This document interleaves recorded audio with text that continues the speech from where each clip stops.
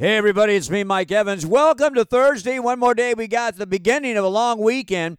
Johnny Depp took the stand again yesterday, and while Johnny Depp has not proved that he never abused Amber Heard, by the time that he got off the stand, you wanted Depp to win. New photographs of Johnny Depp with black eyes and new text did prove that Amber Heard is a piece of work.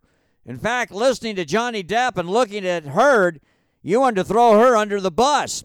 It's easy to dislike Amber Heard, and that alone could give Johnny Depp an upper hand. However, Depp is still a drug and drunk pile and did not prove that he never abused Amber Heard. Stay tuned. This is getting interesting. FYI, in England, with the time difference, the Depp-Heard trial is televised live in prime time, and the ratings are huge. When Johnny Depp testified, getting Super Bowl-type ratings in England.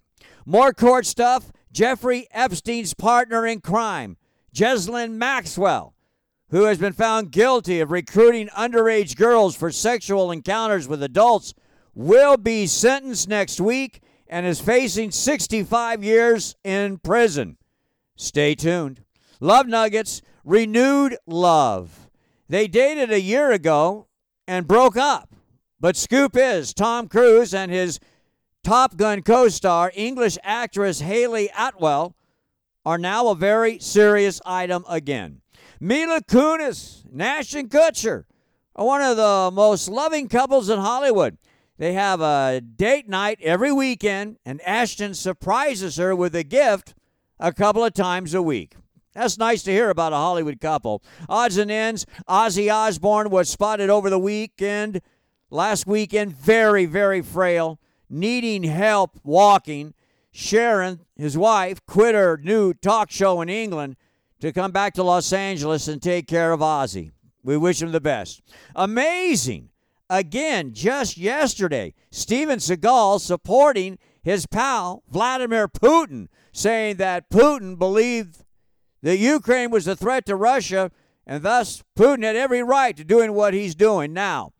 Interesting, Seagal doesn't have any movies or any TV projects in the future. Looks like he's being avoided by Hollywood. And TV news, there's a great miniseries coming to Apple TV called Mrs. American Pie.